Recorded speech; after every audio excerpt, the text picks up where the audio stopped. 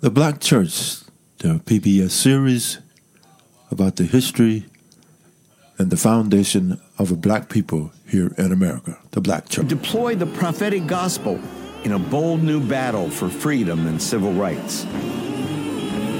The church has been a powerful force against sin, the sin of racism, the sin. This is our story. The Black church has sustained the African American people from the days of slavery to this day. I don't know how we could have survived as a people without it. The role of music in the Black church is everything. We had to have some individual and institutional armor in order to preserve our sanity. We are a testament to the goodness and the grace of God. The Black Church, now streaming only on PBS. And of oppression, particularly when the focus has been threefold: prophetic social justice. I come over here tonight to tell you that you are God's children. Holiness. We serve a Jesus who came and turned over the tables. And spiritual empowerment and worship.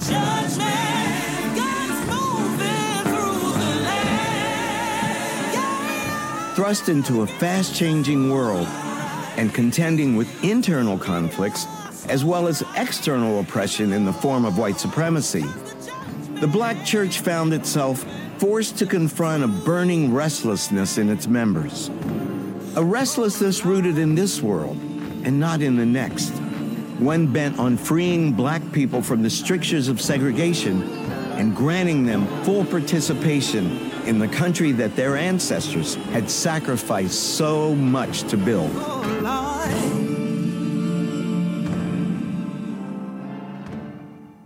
Black church in the black community. You can find churches on just about every corner in the black community.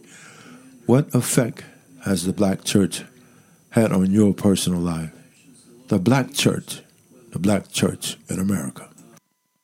Stifled in the South that had violently rolled back Reconstruction, black people began migrating north, searching for economic and political opportunities in what they dreamed would be the land of Canaan. Known as the Great Migration, it would see astonishing waves of African Americans move from rural areas to cities, and from the South to the industrial North and West, from the early 1900s through the 1970s. Pittsburgh and New York, Detroit and Chicago, and even as far west as Los Angeles. Wherever black families migrated, they brought with them their social customs, their music, but most of all, their faith. We are talking about a period in the South that was absolutely awful.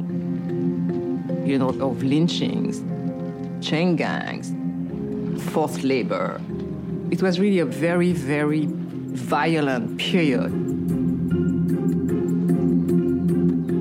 People are looking for other sorts of social and economic opportunities, and religion becomes part of that as well. People begin to ask themselves, what is God's plan for us as a people? So there's always this idea that there must be a better life out there someplace. What happens is World War I really provides the opportunity because it cuts off the flow of European immigrant labor. And you see northern factories explicitly recruiting black laborers for that reason.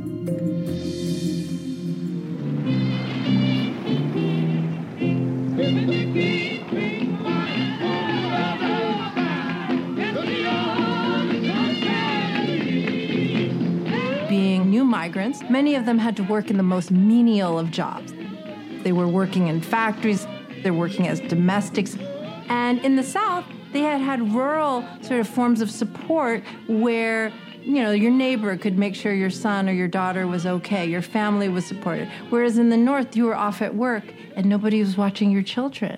Well, I'm thinking of friends whom I used to know. Migrants did not have access to minimal services, whether it was health care, job employment, right? They would find these things in the church. I think there is a way in which African American churches have always assumed a greater responsibility for the lives of their congregants, something greater than simply meeting spiritual needs on Sunday. Some churches chose to respond almost aggressively. We're really going to make sure these migrants come into our fold.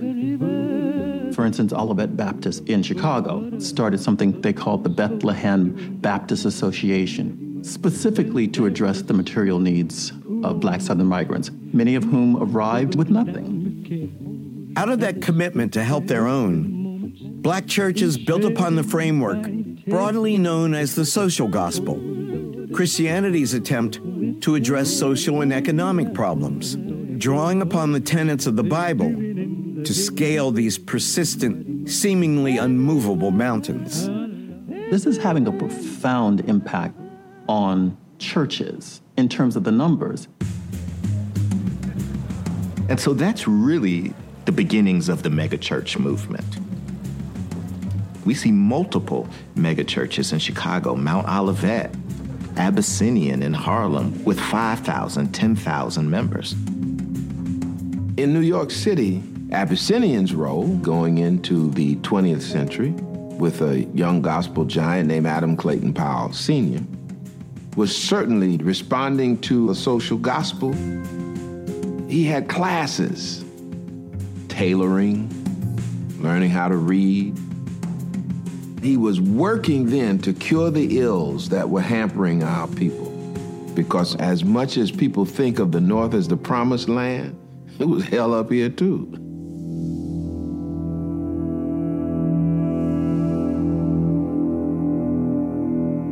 The reality was Southern migrants saw the same kinds of discrimination. It was difficult to find a job. Housing was crowded. Conditions that made people think that in some ways it was up south and not the kind of transformative promised land that they had imagined. While Southern migrants faced the harsh realities of rebuilding their lives in the North, surprisingly, they sometimes also faced disapproving attitudes from the old established Black communities that greeted them.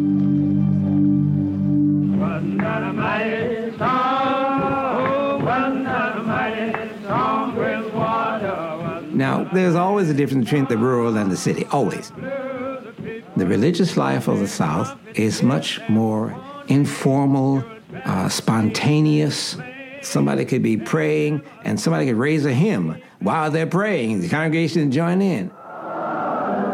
That was not welcomed in the mainline churches of the Baptist and Methodist churches of the late 19th going into the 20th century. And so you start to see storefront churches dotting the cities of Chicago, Detroit, Philadelphia, and New York. And those spaces become one in which African Americans, particularly working class African Americans, feel as though they can express themselves musically and religiously most freely.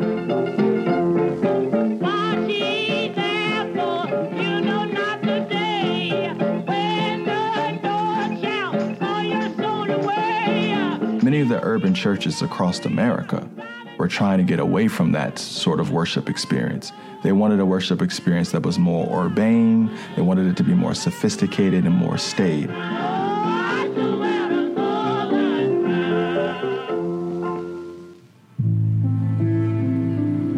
Chicago in the 1920s is already a space where there is a thriving Black bourgeoisie. And at the center of this Black middle class and upper class life is the church. And part of the church is this politics of respectability. The politics of respectability puts forward that public displays of African Americans' piety or lack thereof could either help to diminish racism in America or it can help to allow racism in America to persist.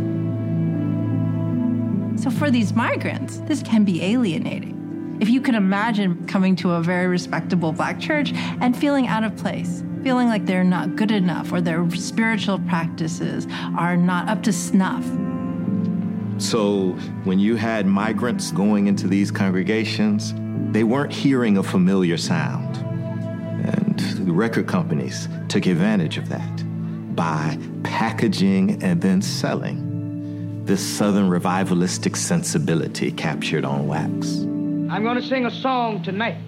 And the subject of this song is The Train That Carries Us to Heaven. Yes, sir. If I have a ticket, Lord, can I ride? If I have a ticket, Lord, can I ride?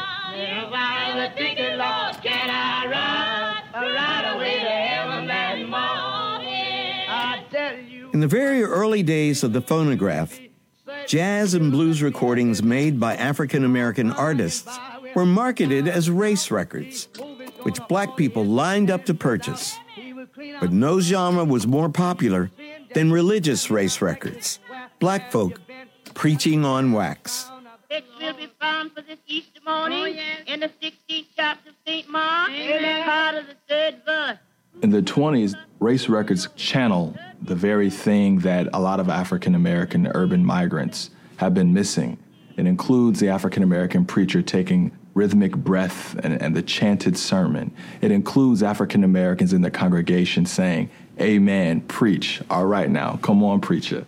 Our subject is Jonah in the belly of the whale. Now, most sermons would be 20 minutes, 30 minutes, an hour, 2 hours, 3 hours. And the old 78s, 2.5, 3 minutes max. A preacher only had 3 minutes to sing your introductory song, give the scripture, offer the sermon, and then sing the closing song. Most of the time, they're not really live sermons being recorded. What they would do is they'll take a few congregants into a recording studio, and they're almost like little stage plays.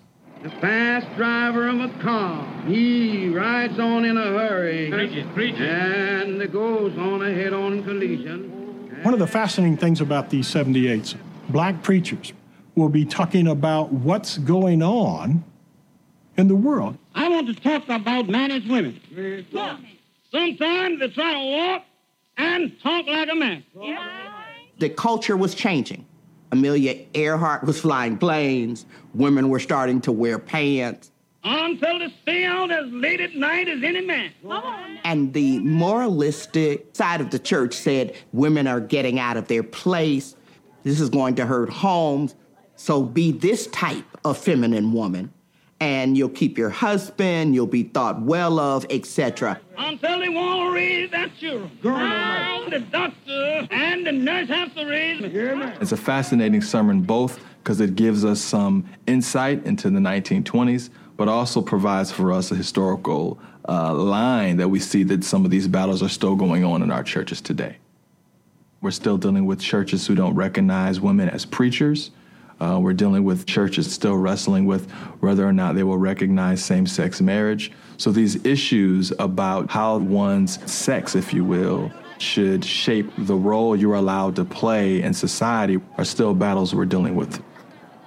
But also, the church provides a space where we're able to imagine something different. It contributes to our moral imagination, and all of a sudden, we are transformed in the process. As an eagle stirreth up her nest, fluttereth over her young. The influence of this early preaching on wax would extend throughout the 20th century.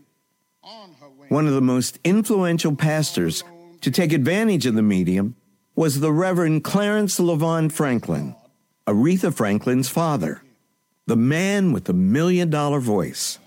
The eagle is a personification of God. Known by his initials CL, Franklin recorded his enormously popular sermon, "The Eagle Stirreth Her Nest," in 1953 at New Bethel Baptist Church, his pastoral home. Franklin was really a Southern minister in this huge congregation in Detroit. So when people hear him on the radio nationwide or when they buy his record, what they're hearing is generations of black religious tradition that's reflected in the Southern style of sermonizing, a sing-song style. Just as the eagle stirs her nest, fluttereth over her young, and protect them, Yahweh has done that in history for Israel. It begins like a locomotive getting started. It's like a train. And then it begins to build and pick up steam. The question is God still stirring the nest? And by the conclusion, he's literally singing his sermon. And my great-grandparents were slaves. But oh, look where her great-grandson stands tonight. Oh, Lord, while God has been stirring the nest. Oh, Lord. Most of the famous preachers were very dramatic, and they specialized in a kind of growl that was known as the Mississippi whoop. Whooping is melody, and it's cohesive pitches that you shorten.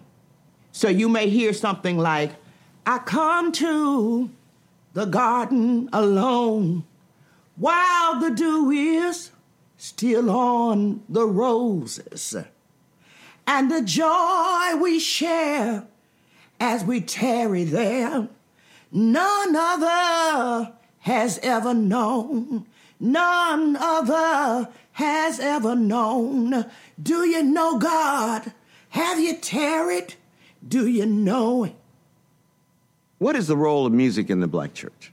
If you take music out of church, preaching is going to cease. All of this other stuff is going to cease. It's something about those songs that brings joy. Mm-hmm. It helps you to get over a lot of humps that you're going through in your life. And it might be temporary, but we thank God for that temporary blessing. Mm-hmm. You follow what I'm saying? Yes, ma'am. You know, somebody in the choir might sing the old hymn, Amazing Grace or whatever. But once they sing it and it brings joy in your life, you might get up and go back home and the burden is much lighter. Absolutely. Amen. Amen. Amen. Amen. What is the relationship between singing and preaching? Singing, the gospel has, you know, we put a melody to it. Mm-hmm. But the word is the word, no matter what. Mm-hmm. Oh, yeah.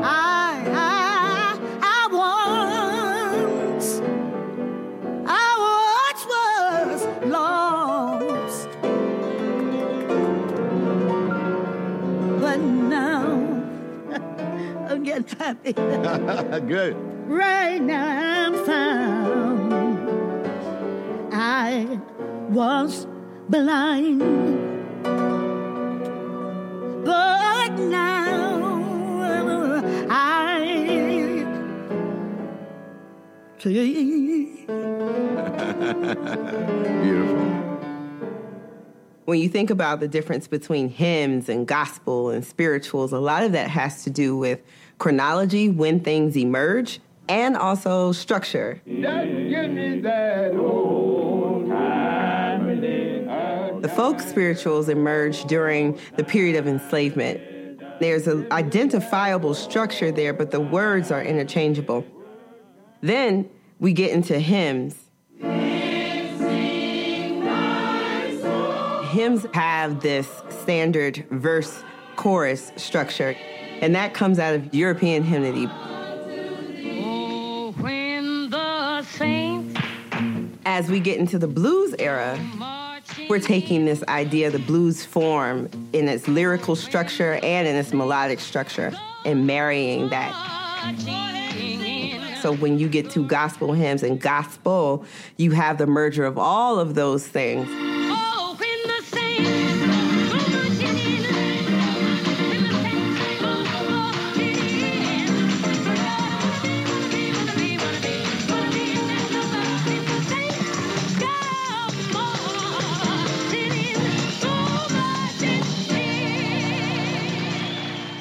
As the recording industry blossomed, blues and jazz artists who had been raised in the church inevitably borrowed from black religious music, cross-pollinating genres to create a brand new secular sound. But at the same time, black churches were doing the same thing in reverse, creating a style of their own with gospel innovators infusing the sacred with popular secular music. This tug of war between the sacred and the secular would drive the evolution of black music to this day. Within the black church, the battleground was especially fierce, with many staunchly believing that singing about God's word using chords from blues and jazz had absolutely no place in God's house. Rosetta Tharpe, have you ever heard her play the guitar? Oh, man. Cue the music, right?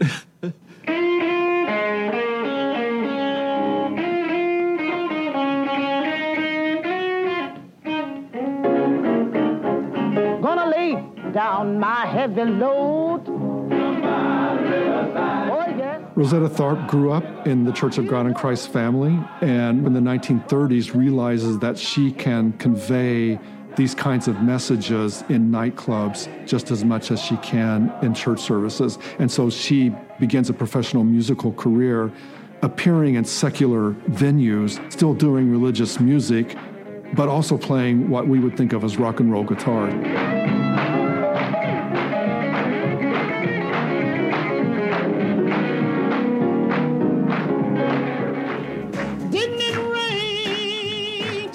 Rosetta Tharpe's church responds to her by condemning her.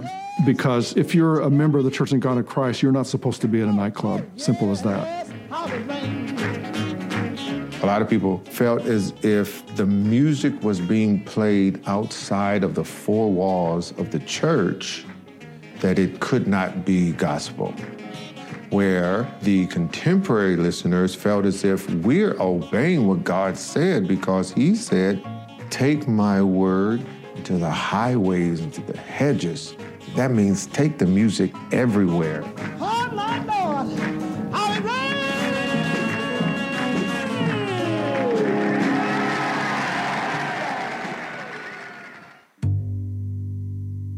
Unlike Rosetta Tharpe, former bluesman Thomas Dorsey, otherwise known as Georgia Tom, would become one of the most famous songwriters in the history of gospel music.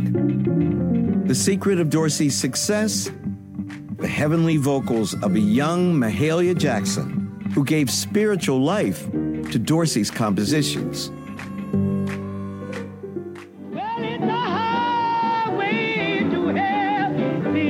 Thomas Dorsey works with singers like Mahalia Jackson to get churches interested in the music that he's creating. It is both a spiritual imperative for him as well as a commercial one, how you sell music. Gospel music has survived in part because there's always been this tension, that love of improvisation, the beat, those African survivals, and the fact that in its heart, if it's gospel music, it's evangelical. This tension between Saturday night and Sunday morning reached far beyond the choir lofts. The 20th century would see a profound expansion in worship practices, both within and outside of the confines of Christian churches. Even as the numbers of congregants in black churches across the country grew, many looked for new ways to find God, especially in the urban north. You know, on the one hand, there are lots of people who join churches that are like the ones they came from to help stabilize them and continue on their religious paths. But there are lots of people who seek new things, and we see the rise of new cultural and political positions and religious formations. And it is in this moment where you see the rising consciousness around Pan-Africanism through the figure of Marcus Garvey. Garvey actually tells his followers that it might be time to find a religion that critiques some of the white supremacist leanings of the Christian church. Because if Negroes are created in God's image and Negroes are black, then God must in some sense be black. We get the emergence of dramatically new kinds of religious claims that reject black church theologies and traditions as false, as always having been false. The Nation of Islam explicitly critiques white supremacy through its theology and practice. And this is everything from what the divine looks like to what the divine wants you to look like. In other words, as a Black person, the way God made you is beautiful. Don't perm your hair. Don't emulate a standard of beauty that's outside of Blackness. This is still a period in which white supremacy is the dominant orientation, and African Americans, both privately and publicly, are being taught that they are inferior. The Nation of Islam turns the tables. White people are the problem. They are inferior.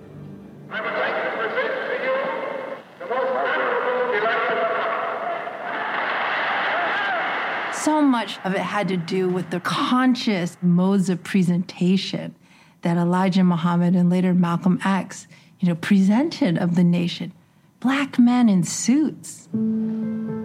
These were proud Black men, clean-shaven, standing tall, and this created an impression that any person on the street could come and join this organization and emerge strong, empowered, enlightened. They're very active in sort of what in nation parlance is called fishing. The Nation of Islam wanted to go after the man in the mud, right? The person who is really at the lowest point, and those people in most need of this teaching that they understand to be life-giving. So if you were in Harlem, which is important, revving up the psychology of Black people, Elijah Muhammad was incredibly important to the psychological infrastructure of Black people. But the fight was in Birmingham with the bicuspids and incisors of police dogs ripping at the flesh of Black men and women and children. The fight was against Bull Connor, not in Harlem, but in Birmingham. Political and social progress seen in the Black urban enclaves of the North wouldn't, of course, reach Black people in the Deep South, trapped in a racist past, until the modern civil rights movement. One of the greatest struggles of African Americans in the South would be the pursuit of the right to vote, which would reach its apex in the 1950s and the 1960s. And Black churches would be at the forefront of the battle.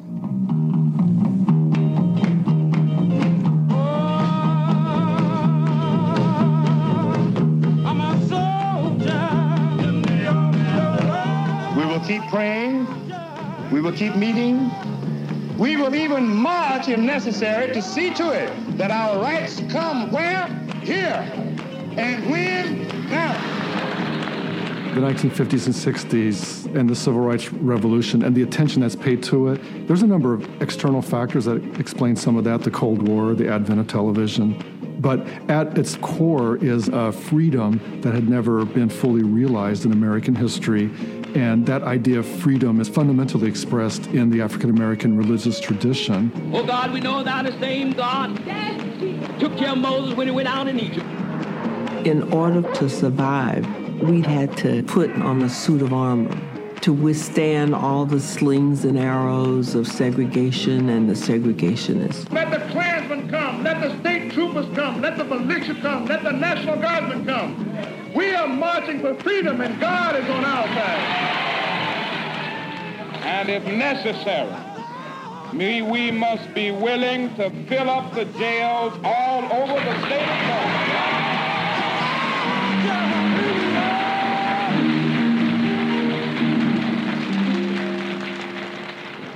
Many critics from the early 20th century had been calling for an educated clergy, one who brings the power of intellect, of having studied and learned and critiqued the scriptures, someone who is humble and politically committed to the community rather than towards themselves. King is exactly the embodiment of that. The Reverend Dr. Martin Luther King Jr.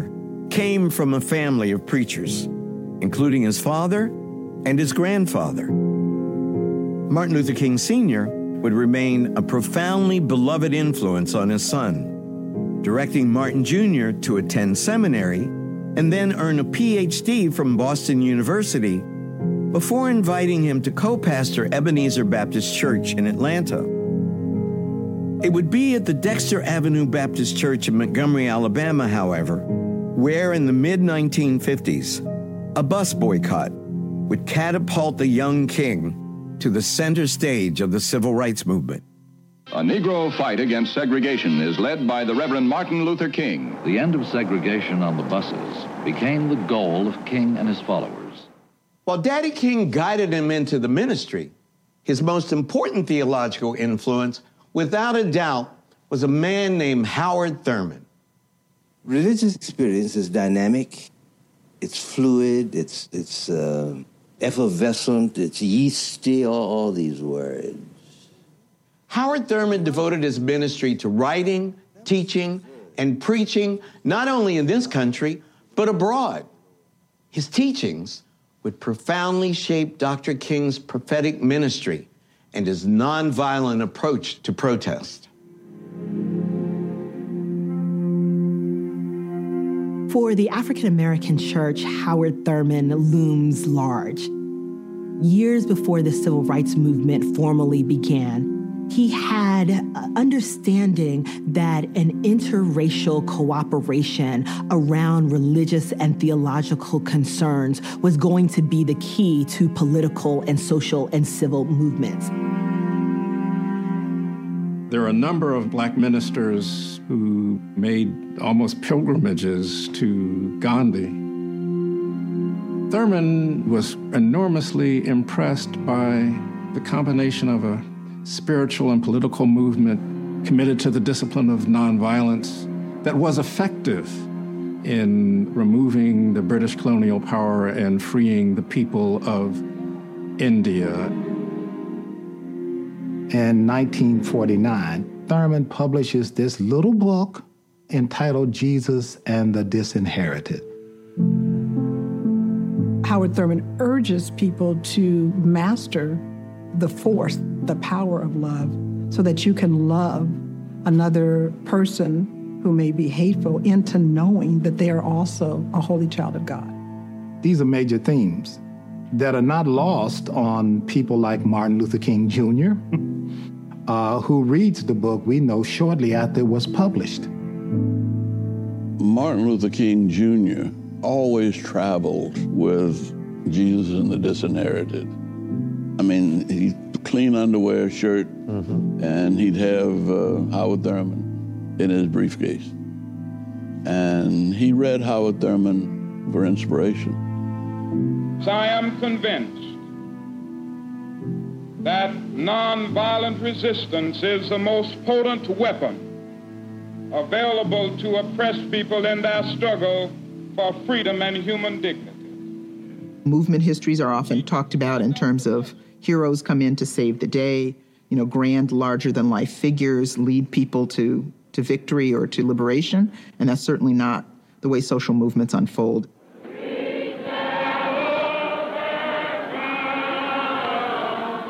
At the end of the day, the freedom riders, those who worked for SNCC, Dr. King, could not have done what they did and had the impact had it not been for those lay people who were brave enough to say, I'll march with you.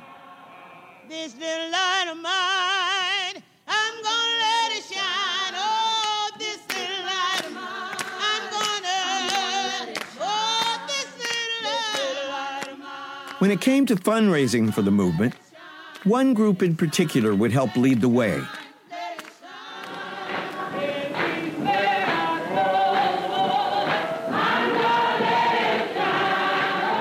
Founded in 1962 by 4 organizers from the Student Nonviolent Coordinating Committee, or SNCC, the Freedom Singers would travel across the country performing what became the soundtrack of civil rights marches and rallies, raising desperately needed funds to support SNCC's operations and civil rights work. One of those singers was 21-year-old Rutha Mae Harris. What was the relationship between the freedom songs you were singing and the songs from the church?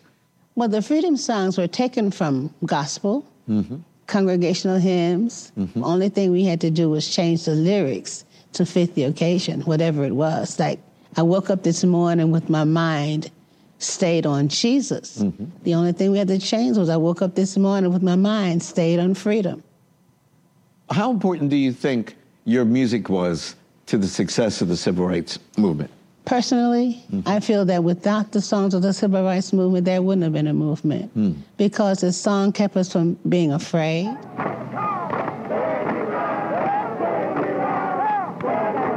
Say you're walking down the street doing a march and this policeman tell you you're going to be hit or whatever. Mm-hmm. You start singing, I ain't going to let nobody turn me around. Right. Not even the chief of police. Not even a billy club. Not even a billy club.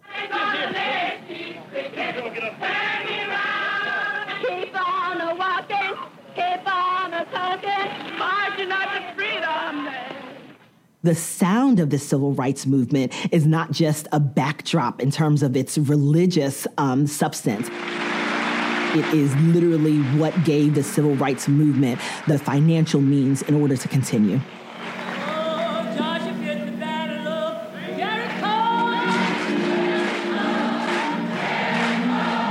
It was gospel artists like Mahalia Jackson who would give a concert and raise thousands of dollars. She helped to fund the Freedom Rides, helped to fund King as he traveled. There were so few African Americans who were financially able to support the movement. But Mahalia did it on multiple levels.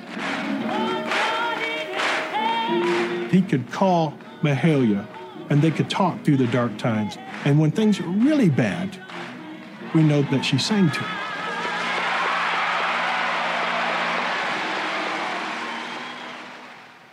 Black women, ranging from masterful singers like Mahalia Jackson and echoing through the ranks of every aspect of church life, were the lifeblood of most church congregations. They remain the indispensable and all too often overlooked leaders in the fight not only for salvation, but for liberation. When we think of these women and their social activism, we must recognize the ways in which it emerges from their faith. Women have a very important place in the civil rights movement. Of course, we can think about Fannie Lou Hamer. We want people all over America to know that we're fighting on a principle. And we're going to say now, go and tell it on the mountain. Ella Baker is one of those unsung heroines of the civil rights movement. Diane Nash, as a college student, becomes a very integral part of the movement. Dorothy Height plays a crucial role in organizing the March on Washington. We tend to think about this as being male leadership, and we can't do that anymore. They were convinced that God was right now standing with them. That was the faith which burned deeply in the souls of our African American ancestors. Prathia Hall is one of many women who has not gotten her just due. In fact, Martin Luther King Jr. Was a part of a mass meeting here in rural Georgia. And while he was in that mass meeting, she began to talk to God aloud about what she desired for the world. And over again, she kept saying to God, I have a dream. Really? This was in Terrell County, Georgia, I believe in 1962. And so people need to know that before it was Martin's dream, it was Prathia's prayer. I knew Prathia. I did ask her. You did? I did ask her. And she said, yes, it was true. He came to one of their rallies and she led the prayer service. And she said when she was driving him to the airport, he said, I love the way you did that. I'm going to use that. Now, she did not put all that content between I have a dream and what he's saying, but just the motif, I have a dream. I have a dream today. That was Prathia Hall. I have a dream that one day this nation will rise up, live out the true meaning of its creed. Prathia's prayer and Dr. King's dream weren't merely sublimely rendered spiritual texts. They came to life because they were resonating expressions of the oppressive suffering that African Americans experienced every day of their lives. Moving into the 1960s, some black religious leaders would take up the prophetic mantle of the church to stand in the face of that suffering, whether through direct political action in the streets or in the halls of Congress. Congressman Adam Clayton Powell is one of the nation's most sought-after speakers. Behind the dramatic rhetoric is a 35-year performance as a civil rights activist. I belong to a group of people that God, omniscient, omnipresent God, God of all power, says, you are my children, and you're the same as anyone else. And with that kind of faith in me and courage in me, I know I'm as good, if not better, than anybody that walks the halls of Congress. Powell, the son of the Reverend Adam Clayton Powell Sr., would follow in his father's footsteps, but with his own signature swing. The younger preacher wouldn't be fulfilled by a ministry that confined him to the walls of the Abyssinian Baptist Church. Young Adam saw the nation as his pulpit and social change as his calling, and decided that his prophetic ministry could best be fulfilled within the larger political system. Adam Clayton Powell Jr. is not interested in any clear distinction between spiritual and secular. He didn't believe in protest because he thought that protest would impede his ability to push through legislation. So he said, keep him out the street, and let me operate from the suites. He knew his political strength. He used it in the New York City Council. He used it when he got to Congress, and he chased the segregationists around. But that's the church. When you have a philosophy or a gospel, I don't care whether it's a religious gospel, a political gospel, an economic gospel, or a social gospel, if it's not going to do something for you and me right here, right now, to hell with that gospel. Malcolm is as much a part of the black religious experience as anybody else. He was a Muslim, but so what? He was a man empowered by God. We see Malcolm X and Martin Luther King being portrayed as these two polar opposites in the press. And that's a kind of impression that lives on to this day, that Malcolm and Martin were opposites. One was for integration and peace and love, and the other one was black liberation by all means necessary, even if it means taking up arms. They want to portray Malcolm X as this firebrand, this insurgent that must be excised from the more liberal discourse of civil rights. While Malcolm and Martin started off in very different places, by the end of their lives, by around 1963 and 1964, their thinking and their ways of engaging the issues of their time were really converging. We want to make them pass the strongest civil rights bill they've ever passed. In order to do this, there won't be a door in Harlem that will not have been knocked on to see that whatever black face lives behind that door is registered to vote. Between 1920 and 1960, African Americans have built real bastions of political power in the urban North so that they can actually demand a much higher level of accountability from the federal government. So much so that black voting strength begins to determine U.S. presidential elections. And so if you're a person like John F. Kennedy or Lyndon B. Johnson, and you want to be elected president, suddenly the African American vote is a swing vote. The right to vote was still a far-off dream for many African Americans in post-war America, especially in the former Confederate states of the Deep South. Jim Crow laws, poll taxes, literacy tests, and violent terror tactics blocked African Americans' access to full citizenship, despite the guarantees of the 15th and the 19th Amendments, which barred discrimination by race or sex in the right to vote. We're willing to be beaten for democracy. You beat people bloody in order that they will not have the privilege to vote. African Americans believed that they had the opportunity to smash white supremacy. It's one of the most dramatic social movements in American history. And it's fueled at the base by Black churches, Black fraternal organizations, and Black labor unions. Black church leaders, as well as the members of their congregations who joined the struggle for civil rights, often suffered a violent and unrepentant backlash. Somebody planted 12 sticks of dynamite between the church and the house, yet I didn't get a scratch. So I said that I was saved to lead the fight. There were plenty of Black churches that did not participate in the civil rights movement. They were afraid to be a part of it. They worried that their churches would be the next to be bombed. And so they refused to allow the leaders of the civil rights movement to even have services there. I don't do a lot of judging of that because you could get your church blown up.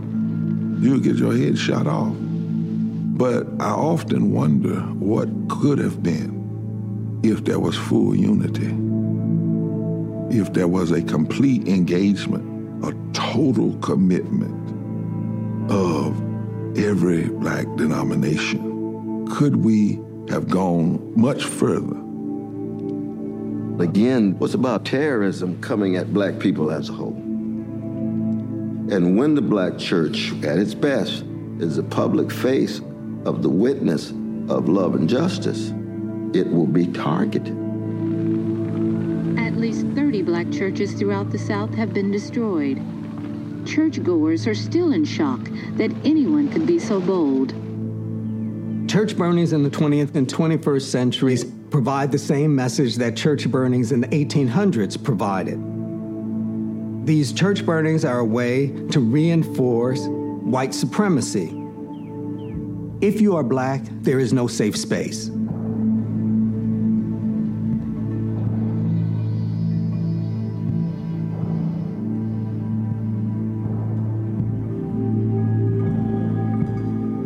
The bombing of this Birmingham, Alabama church claimed the lives of 4 little girls attending Sunday school.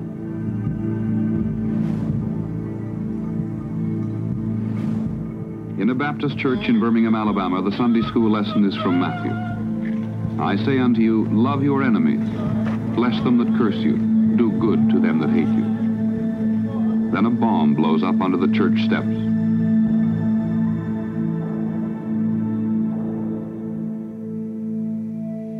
The tragic bombing of the 16th Street Baptist Church in 1963 was emblematic of the savage violence that targeted Black churches long before the Civil War.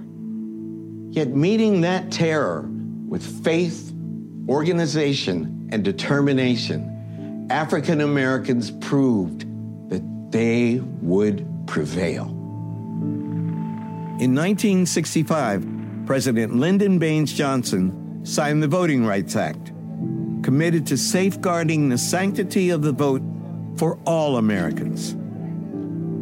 African Americans felt as if the promised land was within reach and that the God of the oppressed had finally answered the prayers of generations.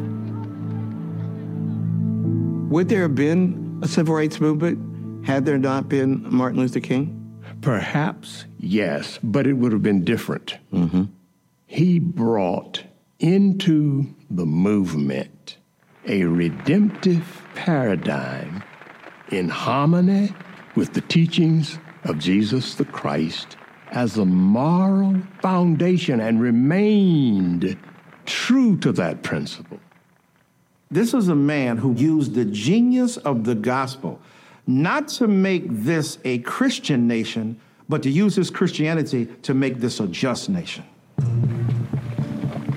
1,300 sanitation workers on strike, and Memphis is not being fair to them.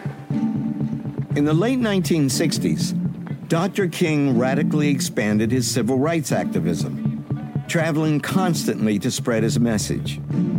He argued that true power would come from strong coalitions of the most disenfranchised, no matter their color their gender, or their denomination. People forget that during this part of King's life, right before his assassination, he was doing the Poor People's Campaign, and that he received a lot of flack during this time period. We are dealing with hard economic and social issues, and it means that the job is much more difficult. It's much easier to integrate a lunch counter than it is to guarantee an annual income. It's much easier to... In the spring of 1968, Dr. King lent his support to sanitation workers striking in Memphis, who were demanding the city recognize their union, pay them a living wage, and guarantee the safety of their fellow employees. Dr. King, the last night he was alive when he preached, people call it, I've been to the mountaintop, but again, that was the closing. Inside of that, he talked about there are a lot of people that want honey and milk over yonder, but people need some bread down here. And he was very clear. That night he was challenging the church.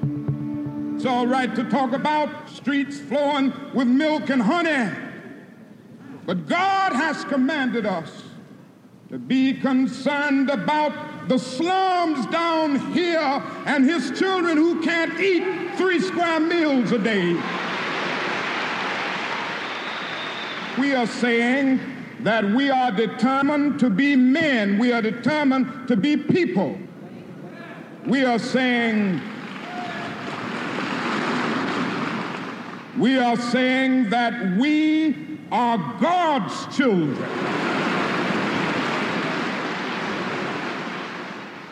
We have these mountaintop moments, and then we have these moments when they'll get rid of us if they can.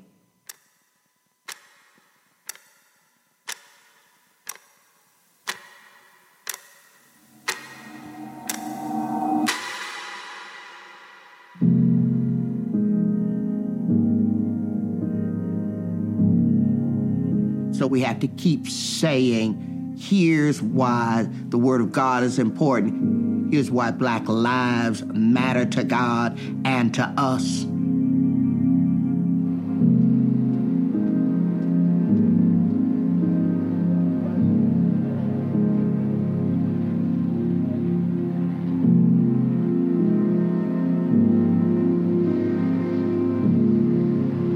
We are very upset today. Many people are out here on the street wondering which way they're going to turn because we don't know where we're going to go. The civil rights movement of the 1960s came to a violent end, marked by the tragic assassination of Dr. King in Memphis.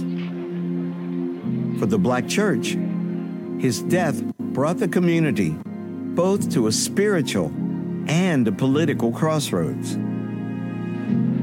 Could Black churches continue to lead the fight for liberation onto new and changing battlefields? The forces of progressive change, both within the church and outside of it, would soon become almost irreparably fractured. The next 4 decades would witness a battle for the very soul of the Black church, a fight not only over political tactics or God's true message, but a fight for its very future.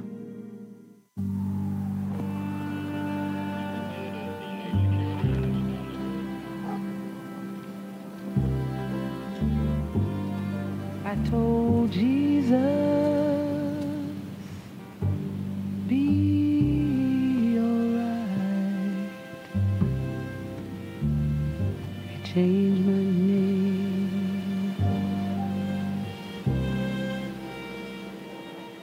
I told Jesus, be alright. The Black people's leader, our Moses, the once in a 400 or 500 year leader, has been taken from us by hatred and bitterness. Dr. King's life had been violently cut short by an assassin's bullet. As cities across the country burned, the title of his last book resonated.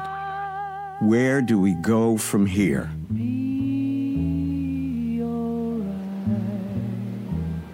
And as the community faced its greatest crisis since the collapse of Reconstruction, the traditional approaches to race, religion, and politics were under fire. With the killing of Martin Luther King Jr., the ability of folks to see the black church as a strong force for transformation is brought into question. As early as 1966, young people had begun to split off from church-led activism for organizations inspired by secular calls for black power. Among them, the Black Panthers. The Panthers critiqued racial and economic injustice and embraced a more aggressive form of self-defense. Violence is a part of America's culture. It is as American as cherry pie. We will use that violence to rid ourselves of oppression if necessary. They bring a different kind of political assessment to the Christianity and the passivity that they associate with civil disobedience. They're looking for a much more nationalist approach to black politics, and they're also looking to step away from the restrictions of church leadership. Power to the people is becoming a reality.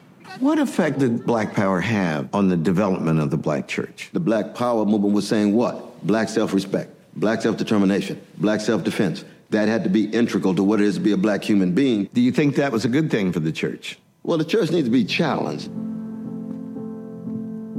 If we're conformist, complacent, and cowardly, the best of the church will be lost.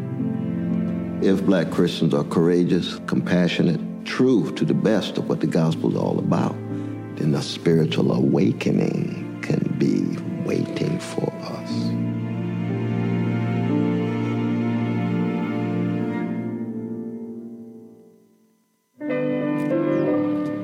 I was lost in sin and sorrow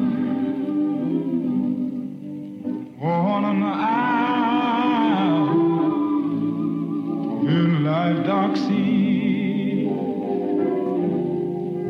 when I saw. After the stunning legislative victories of the civil rights movement, black churches found themselves at a crossroad. They could retreat from the front lines, or they could try to remain relevant by incorporating this flood of black nationalist thinking into their theology. Would churches remain the center of inspiration and uplift in an increasingly volatile world? Soon, a voice from the academy would create a new theology that fused the cultural, the political, and the spiritual, radically redefining the role of black Christianity in a revolutionary new era. White theology basically is a theology which has defined the Christian faith in such a way that it has no relationship to black people. In 1969, James Cone, a professor at Union Theological Seminary, published Black Theology and Black Power.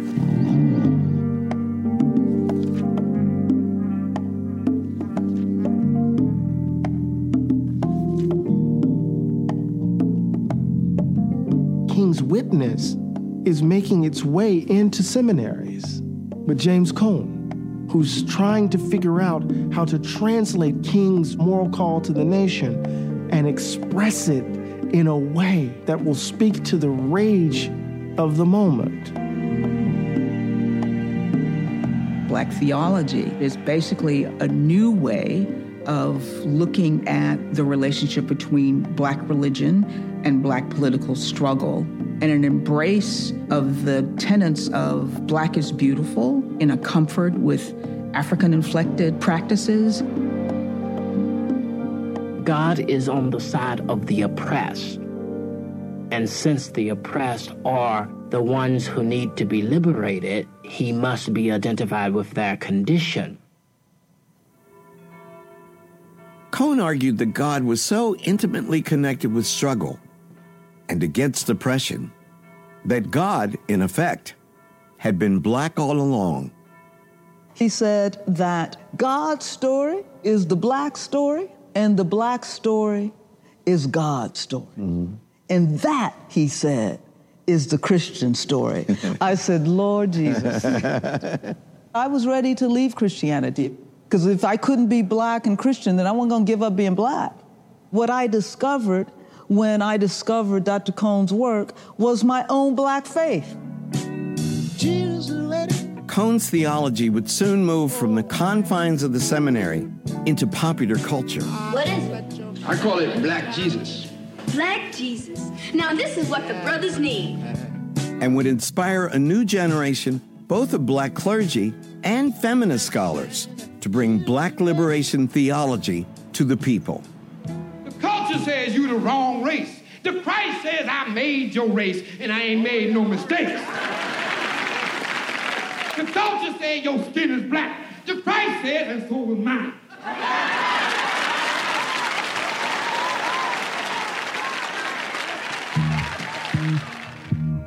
In 1972, fresh from divinity school and full of ideas, Jeremiah Wright arrived at Trinity United Church of Christ on the impoverished south side of Chicago.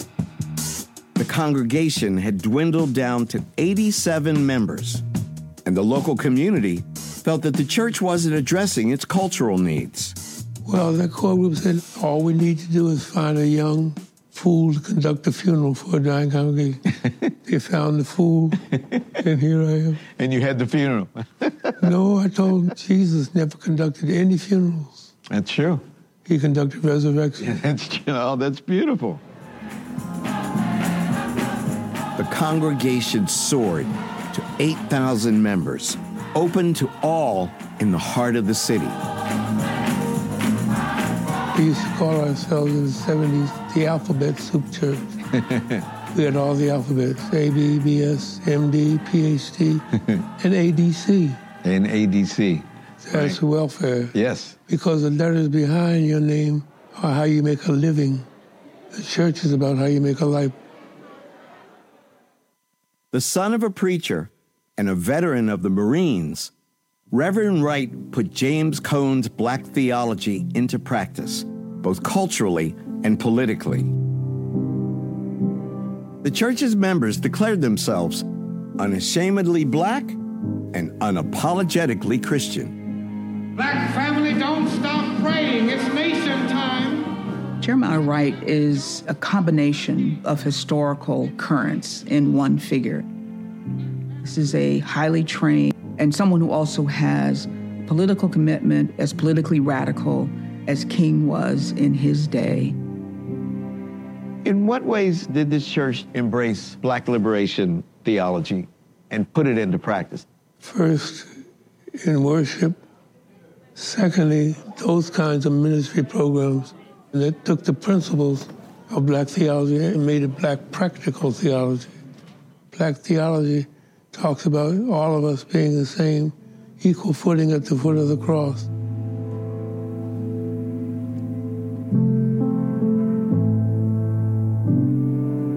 The black church has been the place where so many of us have come to know a God of justice and a God of love.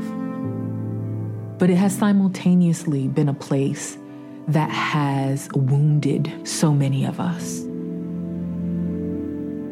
Amid the struggle over black power and black theology, other internal frustrations burst to the surface in the early 70s, particularly on the West Coast, where those who felt marginalized within their own churches boldly broke with tradition and developed righteous new ways to express their beliefs.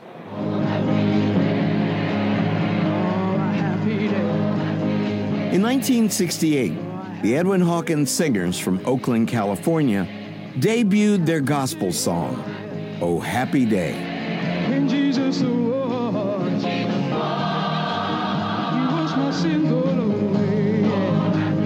The group was one of several Pentecostal choirs emerging in the late 60s to bring a youthful energy back to the church. But this song was a dramatic break from the past.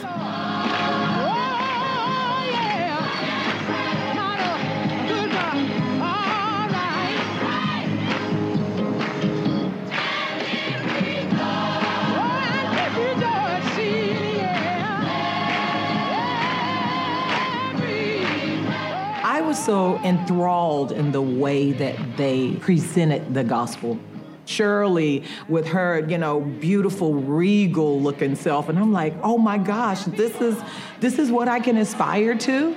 And then to also look cool doing it.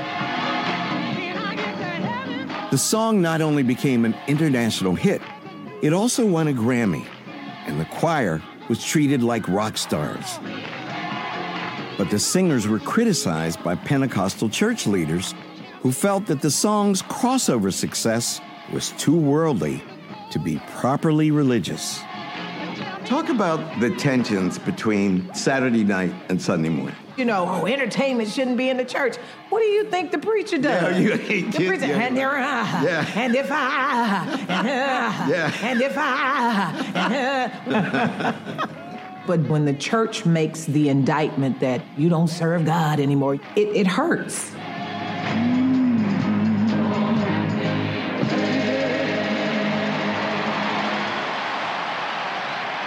And sometimes it can drive people away from the church. In 1972, building on the success of Oh Happy Day, the Hawkins family opened a storefront church in Oakland. They called it the Love Center. And unlike mainstream Pentecostal churches, the Love Center adopted the Bay Area's countercultural approach to sexuality. This is where the Hawkins family and the sort of Black Pentecostal community in the Bay Area is so important for thinking about a new era in Christianity. In practice, same-gender loving brothers and sisters have been included at every juncture and in every phase of the life of our Black churches. It's just kind of a don't ask, don't tell policy. The Love Center's choir in pews became a haven for gay and lesbian singers, like gospel musician Yvette Flunder, the daughter and granddaughter of pastors. Flunder felt deeply alienated from the Pentecostal church in which she'd been raised.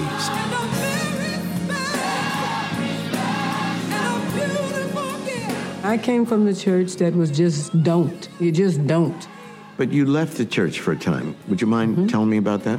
I never had to leave church to be a same-gender loving woman. What made me an exile was because I decided to tell the truth. There's an awful price to pay.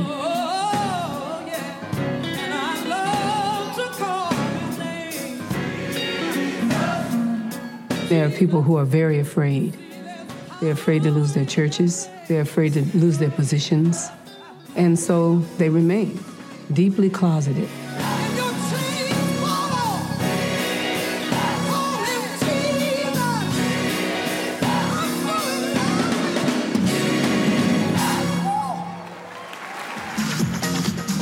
But what had been repressed would find a novel way to be expressed in sacred churchy vocals fused with secular club rhythms to form disco's gay anthems. The genre's divas, like Sylvester, the queen of disco, had all been raised in the church.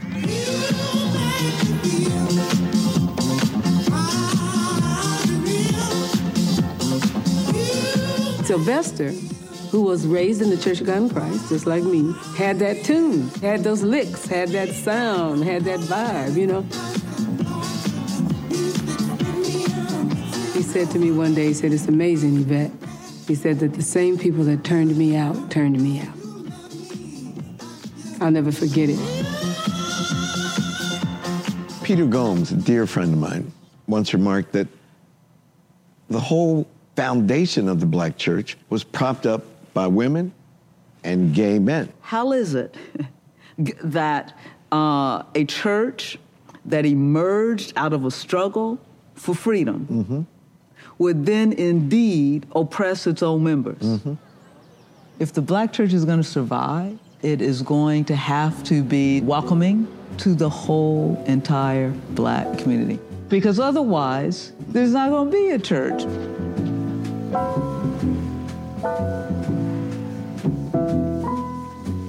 But these issues would continue to stoke debate within Black churches throughout the 70s. And soon, Black churches would need to respond to another social shift. an emerging black middle class, rising in part out of gains from affirmative action. And so churches have to ask themselves, what do you do with this new capacity for consumerism, right? What do you do with black folks who now have economic means? On some level, a way to do that is what we've come to call the prosperity gospel. In the American economy, the only color of power is green. That's why I have never represented black power, only green power. And if everybody can get some more green power, there'll be even more peace and love between the races. The Reverend Frederick J. Ikerin Cotter II, popularly known as Reverend Ike, a Southern black preacher and evangelist, believed that the root of all evil could be traced to one source: the lack of money.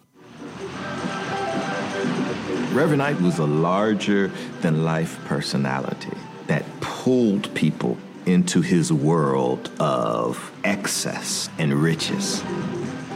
Money loves me. Money loves to fill my hands. Reverend Ike, promoting his mind science philosophy, became the voice of the prosperity gospel.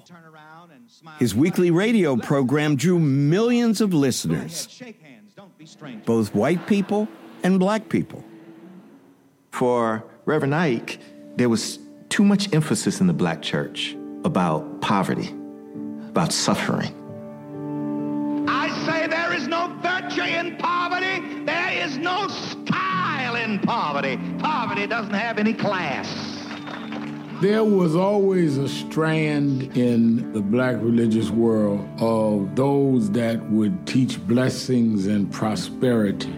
At one era, it was Father Divine, Daddy Grace.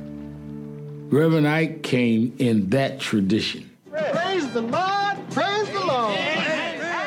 Comedian Richard Pryor parodied Reverend Ike in the film Car Wash as the character Daddy Rich. There's a good place in this world for money. Yes, sir, and I know where it is. It's right here in my pocket.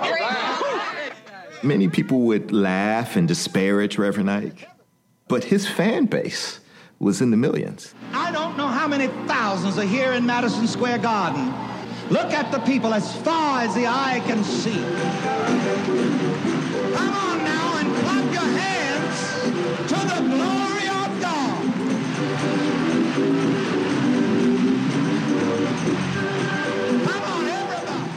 I have been tuned in and turned on by the teachings of Reverend Ike. I don't know who won post-1968, Dr. King or Reverend Ike. We claim Dr. King, but when we look at black Christendom, it looks a lot like what Reverend Ike was doing. Dream your dreams. How did we go from I have a dream to bling bling? How did we go from that? No matter how much money you got, that can't buy it with God. The black church has been very clear. To be a person of faith, to be a body of faith, is to be about the business of liberation. And if it's not, then what we're doing is just filling people with emotional fervor. You've always had those who said it's the most important thing is saving folks' souls. Hanging on. But if they can't eat, they don't have a decent place to live, what good did it do you to save their souls? As conservative public policies eroded the social safety net, the 80s would demand a new kind of ministry to counter the growing influence of the moral majority, which overtly tied religion to race and political power. During the 1980s, we have a threefold primary responsibility. Number one, get people saved. Number two, get them baptized. Number three, get them registered to vote.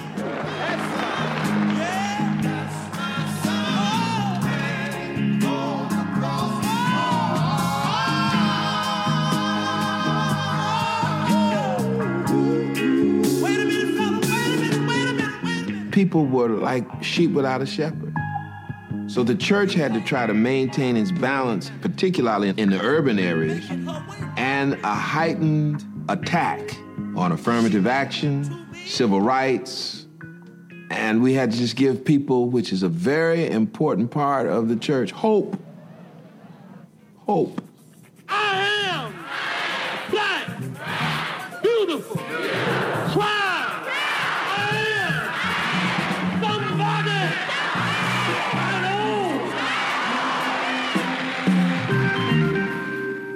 know. The Reverend Jesse Jackson, a protege of the late Dr. King, challenged the Reagan administration on affirmative action and other social justice issues. Reagan won when we were asleep. He won by the margin of despair. He had swagger and he didn't wear a suit and tie and he had a big fro. So I said, that's the kind of preacher I want to be. Because he never pastored the church. He used to say the whole country is my pulpit. With the moral majority mobilizing conservative white Christians to get out the vote, Reverend Jackson found ways to leverage the latent power of black congregations to bring Dr. King's activist spirit directly into the political realm.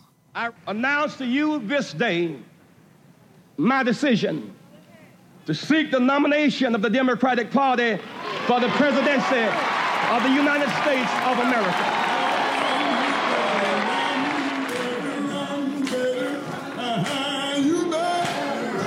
During his campaign for the White House, Reverend Jackson embraced the role of the preacher-politician, a legacy that stretched back to Reconstruction.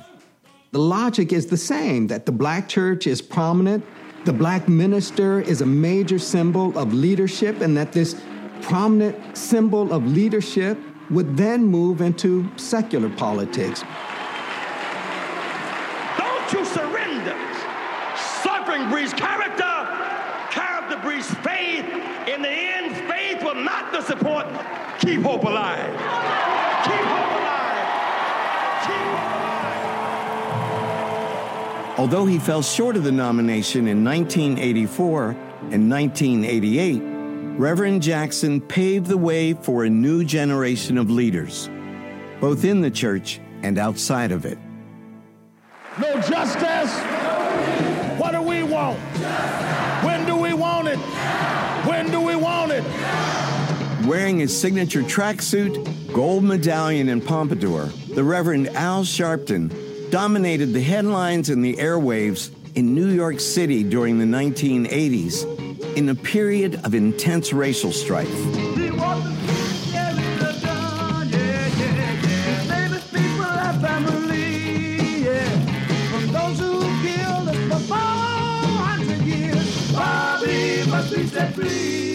A lot of my critics would say, oh, Al Sharpton wants his publicity. That's exactly what I want. People don't come to me to keep a secret. They come to me because they want me to make it a public issue. And I learned that as a kid in the King movement, that if you can't make it a public issue, you'll never get change. As the fallout from the war on drugs led to increased gang violence and police brutality in black neighborhoods, Reverend Sharpton saw his form of crisis-driven activism as another way to keep Dr. King's civil rights legacy alive, with a roving, in-your-face preacher at center stage. We're doing what Dr. King would have done. He'd be in the street with the victims' mothers. But in those same streets, a new kind of secular ministry began to emerge. Young black people grabbing the mic for themselves. That march in 1963, that's a bit of nonsense. We ain't rolling like that no more. Hip-hop is a judgment against silence and invisibility. Hip-hop seizes the microphone to amplify the urgent drama of black dispossession. These rappers are secular preachers. The emergence of hip-hop creates a complicated moment for black churches. The church, which is often run by older men in a lot of cases, had a real problem with what hip-hop represented.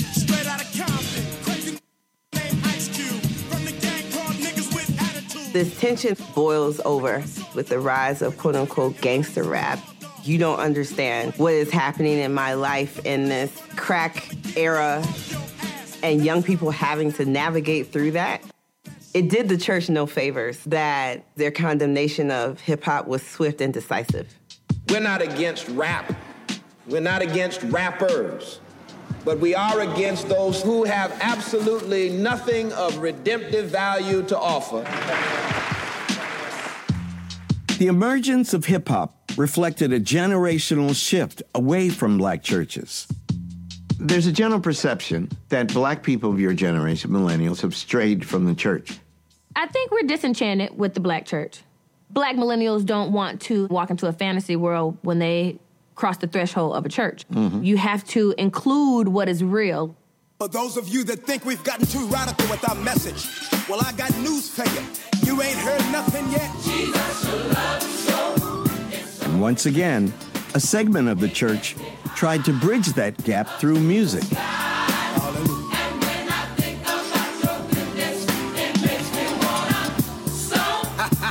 You can't take my joy, devil. In 1997, Kirk Franklin released the hit song Stomp. It featured a cameo by rapper Salt and a sample from Funkadelic. Stomp became the first gospel song ever to top the Billboard R&B hip-hop charts. Can I get a witness up in here? How do you define gospel music? Oh, really simple. Gospel music is the good news of Jesus Christ that talks about the love, the beauty, and the majesty of Jesus. Because gospel music is not a sound. Gospel music is a message. There were a lot of people who said, you're bringing devil music into the church. Did you ever despair when you were taking criticism? Yes. I mean, many days I was angry. And I think that the hesitancy to embrace change has always been to our demise in the black church. A younger generation's growing frustration with what they saw as an increasingly conservative church leadership caused some, reluctantly, to abandon the sacred space that had long stood at the heart of the black community. Would you call yourself a religious person today? I still have a lot of reverence for the church and for the traditions that I grew up in, but I'm not actively religious now. For folks who are progressive now, I think the church just doesn't connect on all the issues that we care about.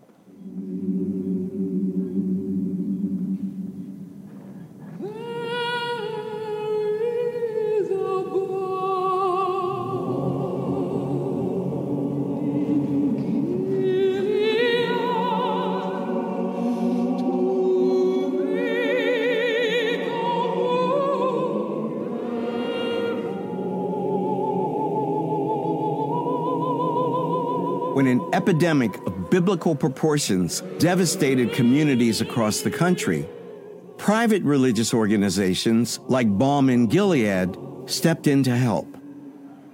But more conservative black churches met the crisis with a mixture of disapproving silence or overt criticism. You cannot say, I was born this way. I don't care what scientists say. If you say you were born this way, then you're saying, God, you're a liar. Many black Christians are as conservative as Mormons around questions of sexuality, around questions of abortion, around issues of women in the pulpit. We can go down the line. AIDS is everyone's issue. It doesn't belong to one sexuality or to one race or to one group of people. It's everybody's issue.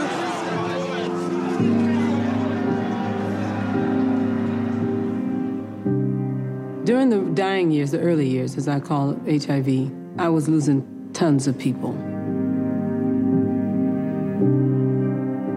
Found myself trying to bridge the chasm between how to be a person of faith and also do work in the earth. Will of God is complicated. Because sometimes God asks seemingly the most of you when you seem to have the least to contribute. I am so grateful that after everything that I have experienced, that I am still a believer. I still believe in God. And I believe God believes in me. That's a remarkable testament. Yeah. You need an anchor to does she say? You know it, James. Be very sure. Be very sure.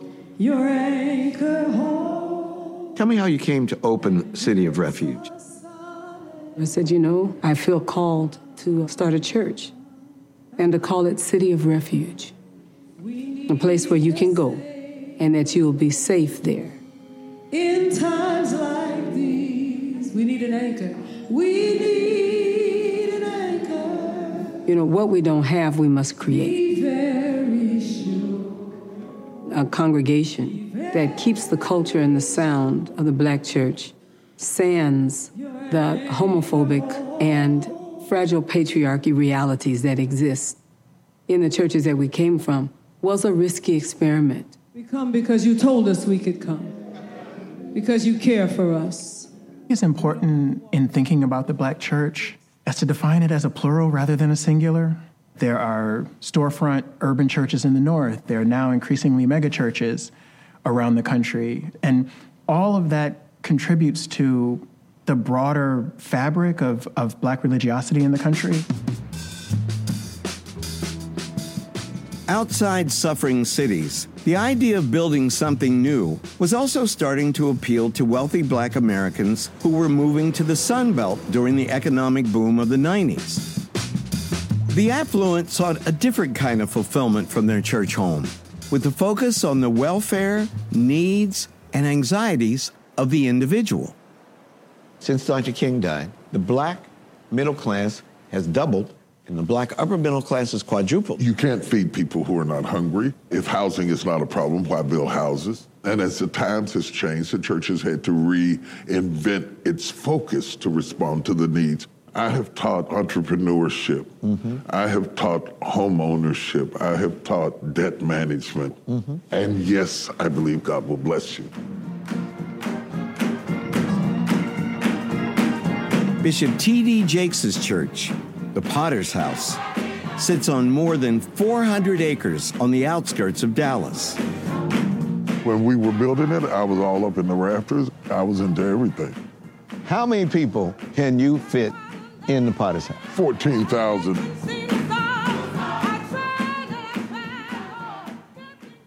How do you get from being a storefront preacher in Charleston, West Virginia, to the Potter's House? It was just something that God started. Since he started it, I had to trust him.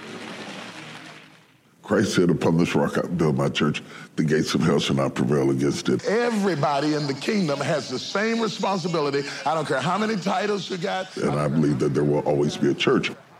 It may not be after the fashion of what its fathers thought it ought to be. I am the God between your miracles. I'm not just a God on the mountain, in your valley. I am the God while you're trying to get over this hurdle. I'm still God. Oh, I gotta quit. I feel like the master, in my opinion, is T.D. Jakes. I just heard a T.D. Jakes sermon, and I heard people say, "Were you in my journal?" At first, I was resistant to the big, massive church because I grew up in this cocoon. But there's nothing like the community. So sometimes I would just get on my plane and fly to Dallas to the Potter's House and just sit in a service and hearing those amens and That's right. Preach, Bishop, you know. Boom, boom, boom, boom, boom, boom, boom, boom, boom, boom. Are you fired up? Since the end of the civil rights movement, many Black pulpits remained on the margins of political life. When we have faced down impossible odds, Americans have responded with a simple creed that sums up the spirit of a people. Yes, we can. Yes, we can. Yes, we can. But during his 2008 presidential campaign, Senator Barack Obama embraced the themes and the cadences of the activist Black church. At a speech commemorating the voting rights campaign in Selma, Obama cited the Old Testament story of Exodus, The Moses generation. and vowed to fulfill Dr. King's legacy and lead his people at long last to the promised land. So don't tell me I don't have a claim on Selma, Alabama. I'm here because somebody marched for freedom. He knows how to talk in a way that we understand the message, like a minister, without being a minister. And he's very good at it and very sincere about it. Obama and his family regularly attended Trinity United Church of Christ in Chicago. Its lead pastor, the Reverend Jeremiah Wright, officiated Barack and Michelle's wedding and baptized their children. For decades, under Reverend Wright's charismatic leadership, the church had effectively put black theology into practice. There were benefits to involvement in Trinity that he embraced, but the radical edge of this black theology was not a part of the platform that President Obama embraced. Where governments lie, God does not lie. Where governments change, God does not change. When it came to treating the citizens of African descent fairly, America failed. And then wants us to sing God Bless America? No, no, no. Not God Bless America. God damn America that's in the Bible for killing innocent people. God damn America. But in March 2008, controversy erupted over Reverend Wright's 5-year-old sermon on the Iraq War. The sermon went viral. Barack Obama's church is scrambling to undo the impression in his administration. Barack Obama's preacher is on the record saying a number of very troubling anti-American things. Holds these black separatist views. We rarely see anything that is this bold. I mean, this is underscored bold. Now, everybody wants to know what's going on in these black churches. Racism is how this country was. One of your sermons gained a lot of attention. Why do you think it was so controversial? I think they became controversial because they did not follow the we love this country, my country, right or wrong, make America great again kind of thinking. Government lied. It's an encapsulation of both a fear of African American religion and also the mystery of African American religion to people who don't attend black churches or never have. Desperate to put his campaign back on track, Obama delivered a speech that he called a more perfect union, or what became known as his race speech.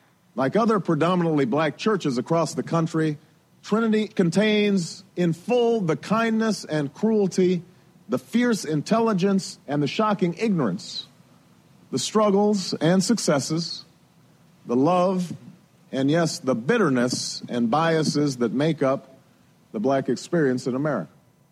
Although his experiences at Trinity had a profound influence on his understanding of what it meant to be black in America, Obama, according to his critics, weakened his ties to this church, to its theology, and especially to its pastor, all of which had done so much to launch him on the path to the White House.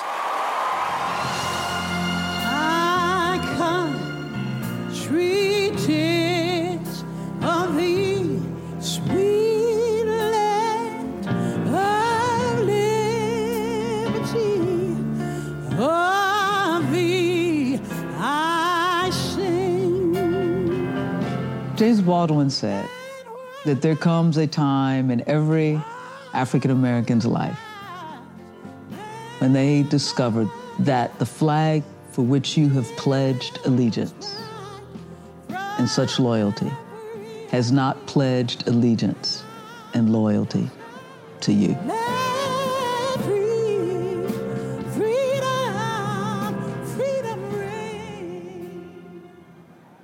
Even with a black president in the White House, police violence against unarmed black men remained pervasive. But now, it was caught on video.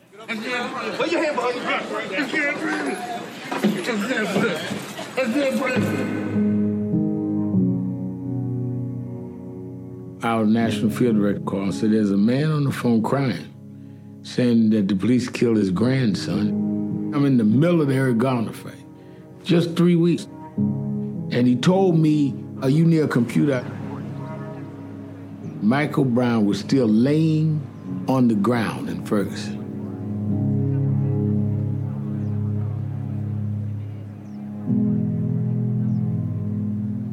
I said, sir, I'll be there day after tomorrow.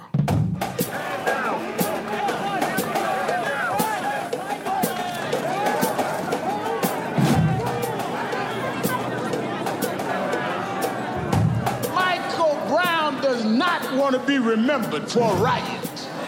He wants to be remembered as the one that made America deal with how we gonna police in the United States. I know how this story gonna end. The first will be last. The last will be first. Justice is gonna come. Justice is gonna come. Justice gonna come.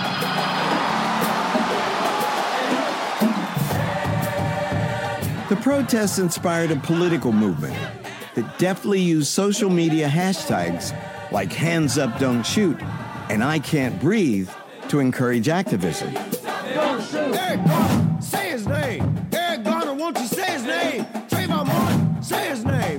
Trayvon Martin, say his name. Trayvon Martin, say his name. Trayvon Martin, won't you. But these new school activists rejected old models of political leadership, including the role of the church.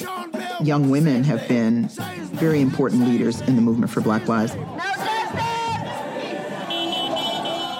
But it's not steeped in a religious institution, and it's certainly not steeped in a kind of patriarchal tradition that is often represented in the formal institutions of the Black church.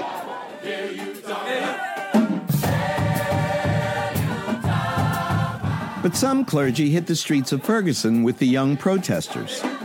Pastor Tracy Blackman led prayer vigils in front of police stations. I scheduled a prayer vigil, and about halfway through, the young people said, "That's enough praying." If you are in the street, you need to exit the street immediately. So these young people, they abandoned the institution. They didn't necessarily abandon God.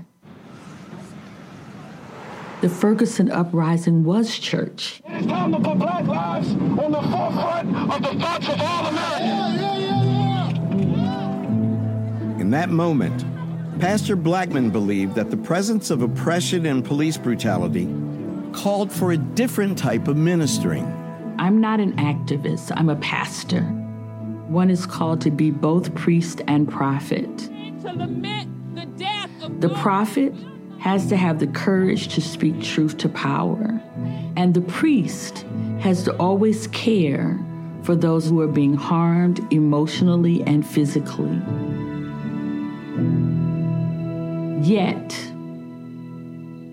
the color of our skin still makes us a target.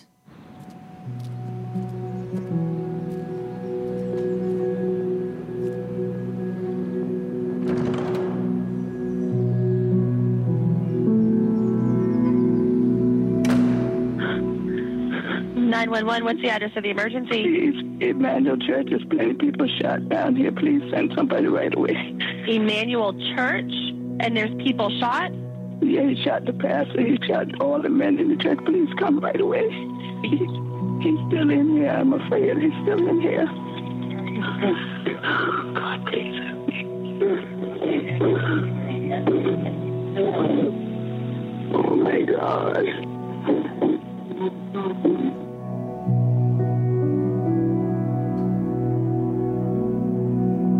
The nation is waking up to news of a senseless act of violence in Charleston, South Carolina.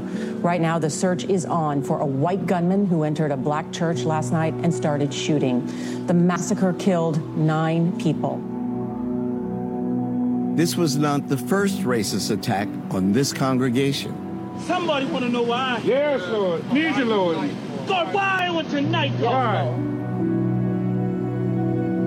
Nearly 2 centuries before, white people had destroyed Charleston's main black church.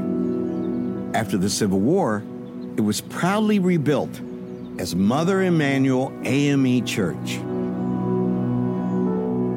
It was the worst fears come alive again. It was the 4 girls bombed in the church in Birmingham again. It's in a Bible class in the black church. Historic black church, Mother AME, the core who we are.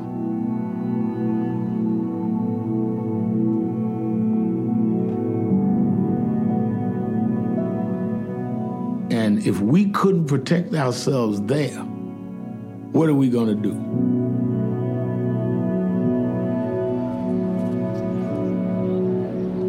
We do not know whether the killer of Reverend Pinckney and 8 others knew all of this history. But he surely sensed the meaning of his violent act. An act that he presumed would deepen divisions that trace back to our nation's original sin. Oh, but God works in mysterious ways.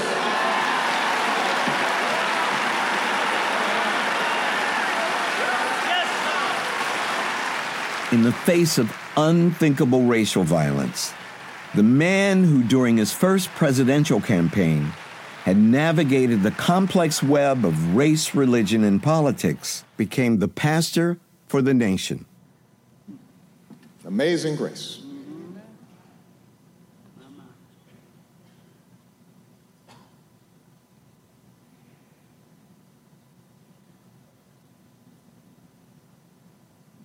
Amazing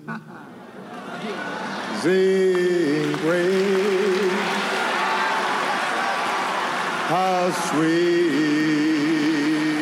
the sound. And that was the moment that this man, who looked like us, could stand up there and tell us, but remember amazing grace. We needed that.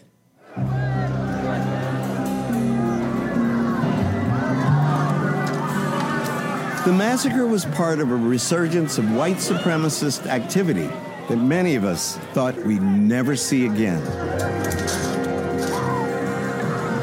Something has been let loose. And so religious folk must create a counter-narrative to that. And I think the teachings of Jesus are just as clear that Christian folk and Christian leaders cannot abide or countenance anybody's supremacy over anybody else, white or anything, and cannot remain silent. Silence is consent. I'm a preacher and I'm a theologically conservative, liberal, evangelical biblicist. Reverend William Barber saw a chance to recenter questions of faith, freedom, and liberation in the church. What do we want? HOWCEE! What do we want now? After right-wing politicians in the North Carolina legislature passed voter suppression laws and made cuts to health care, his son of a preacher reached back to the lessons of the prophets to inform his activism. As clergy, we came together and said, we don't need a left critique or a right critique or a conservative or liberal. We need a moral critique. Y'all ready? And what we're going to do is we're going to walk in the legislature with the Bible in one hand and the Constitution in the other. A lot of people came tomorrow Monday and would say this to me. I had walked away from the church. And tomorrow Monday, I found my faith again. We'll change America. Because people know there's something wrong with a religion that has nothing to say about the oppressive realities that exist in life. God is the God of the oppressed.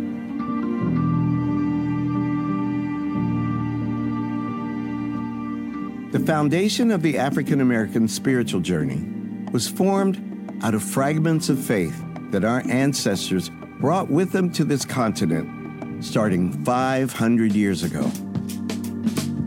And out of those fragments grew the powerful institution that we fondly call the Black Church. The Black Church is fundamental to the African American experience. The African American experience is fundamental to American history. Therefore, Black churches are fundamental to American history. There will always be moments that push us back to our faith. Because life has a way of reminding you that you need something bigger than you to get through a season. The Black church, for me, still remains the strongest demonstration of God with us that we have. And it is those small Black churches that have made the difference in our communities. It is that strength that I want the church to tap back into.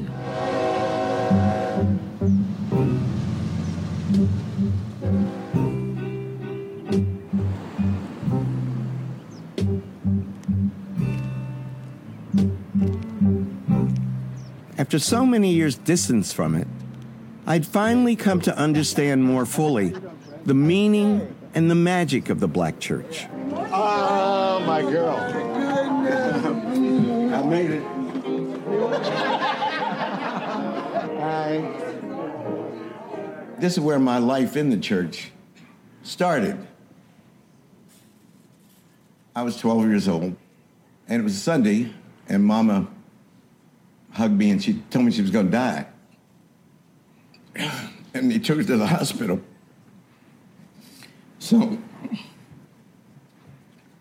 I went upstairs in my bedroom. I didn't tell anybody, I just prayed. And I told Jesus that if you let my mother live, I'd give my life to Christ. Amen. About 3 days later, she got better. And she came home. So I got up, looked in the mirror, and went, uh-oh. You know. I had made a deal with Jesus, you know. You don't mess with God.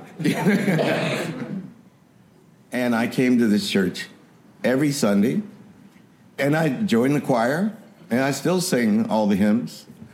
My favorite hymn of all time was Miss Toots' The Prodigal Son. Oh, I believe I will go back home. Well, I believe I will go back home. I believe I will go back home and be a servant for the Lord. Oh, my God, that is...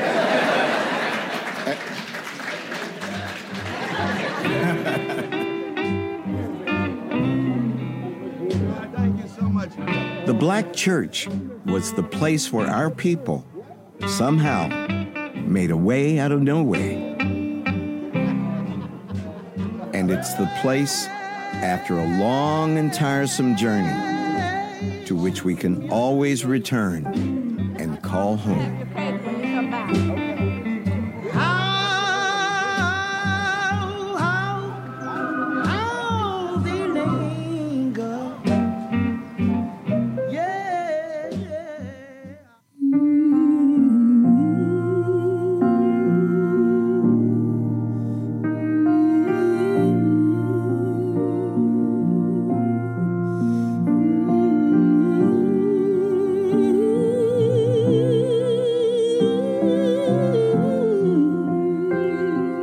Watch the full film and find additional information at pbs.org/blackchurch and the PBS video app. Join the conversation with #BlackChurchPBS. To order The Black Church, This Is Our Story, This Is Our Song on DVD or the companion book, visit Shop PBS or call 1-800-PLAY-PBS. This program is also available on Amazon Prime Video.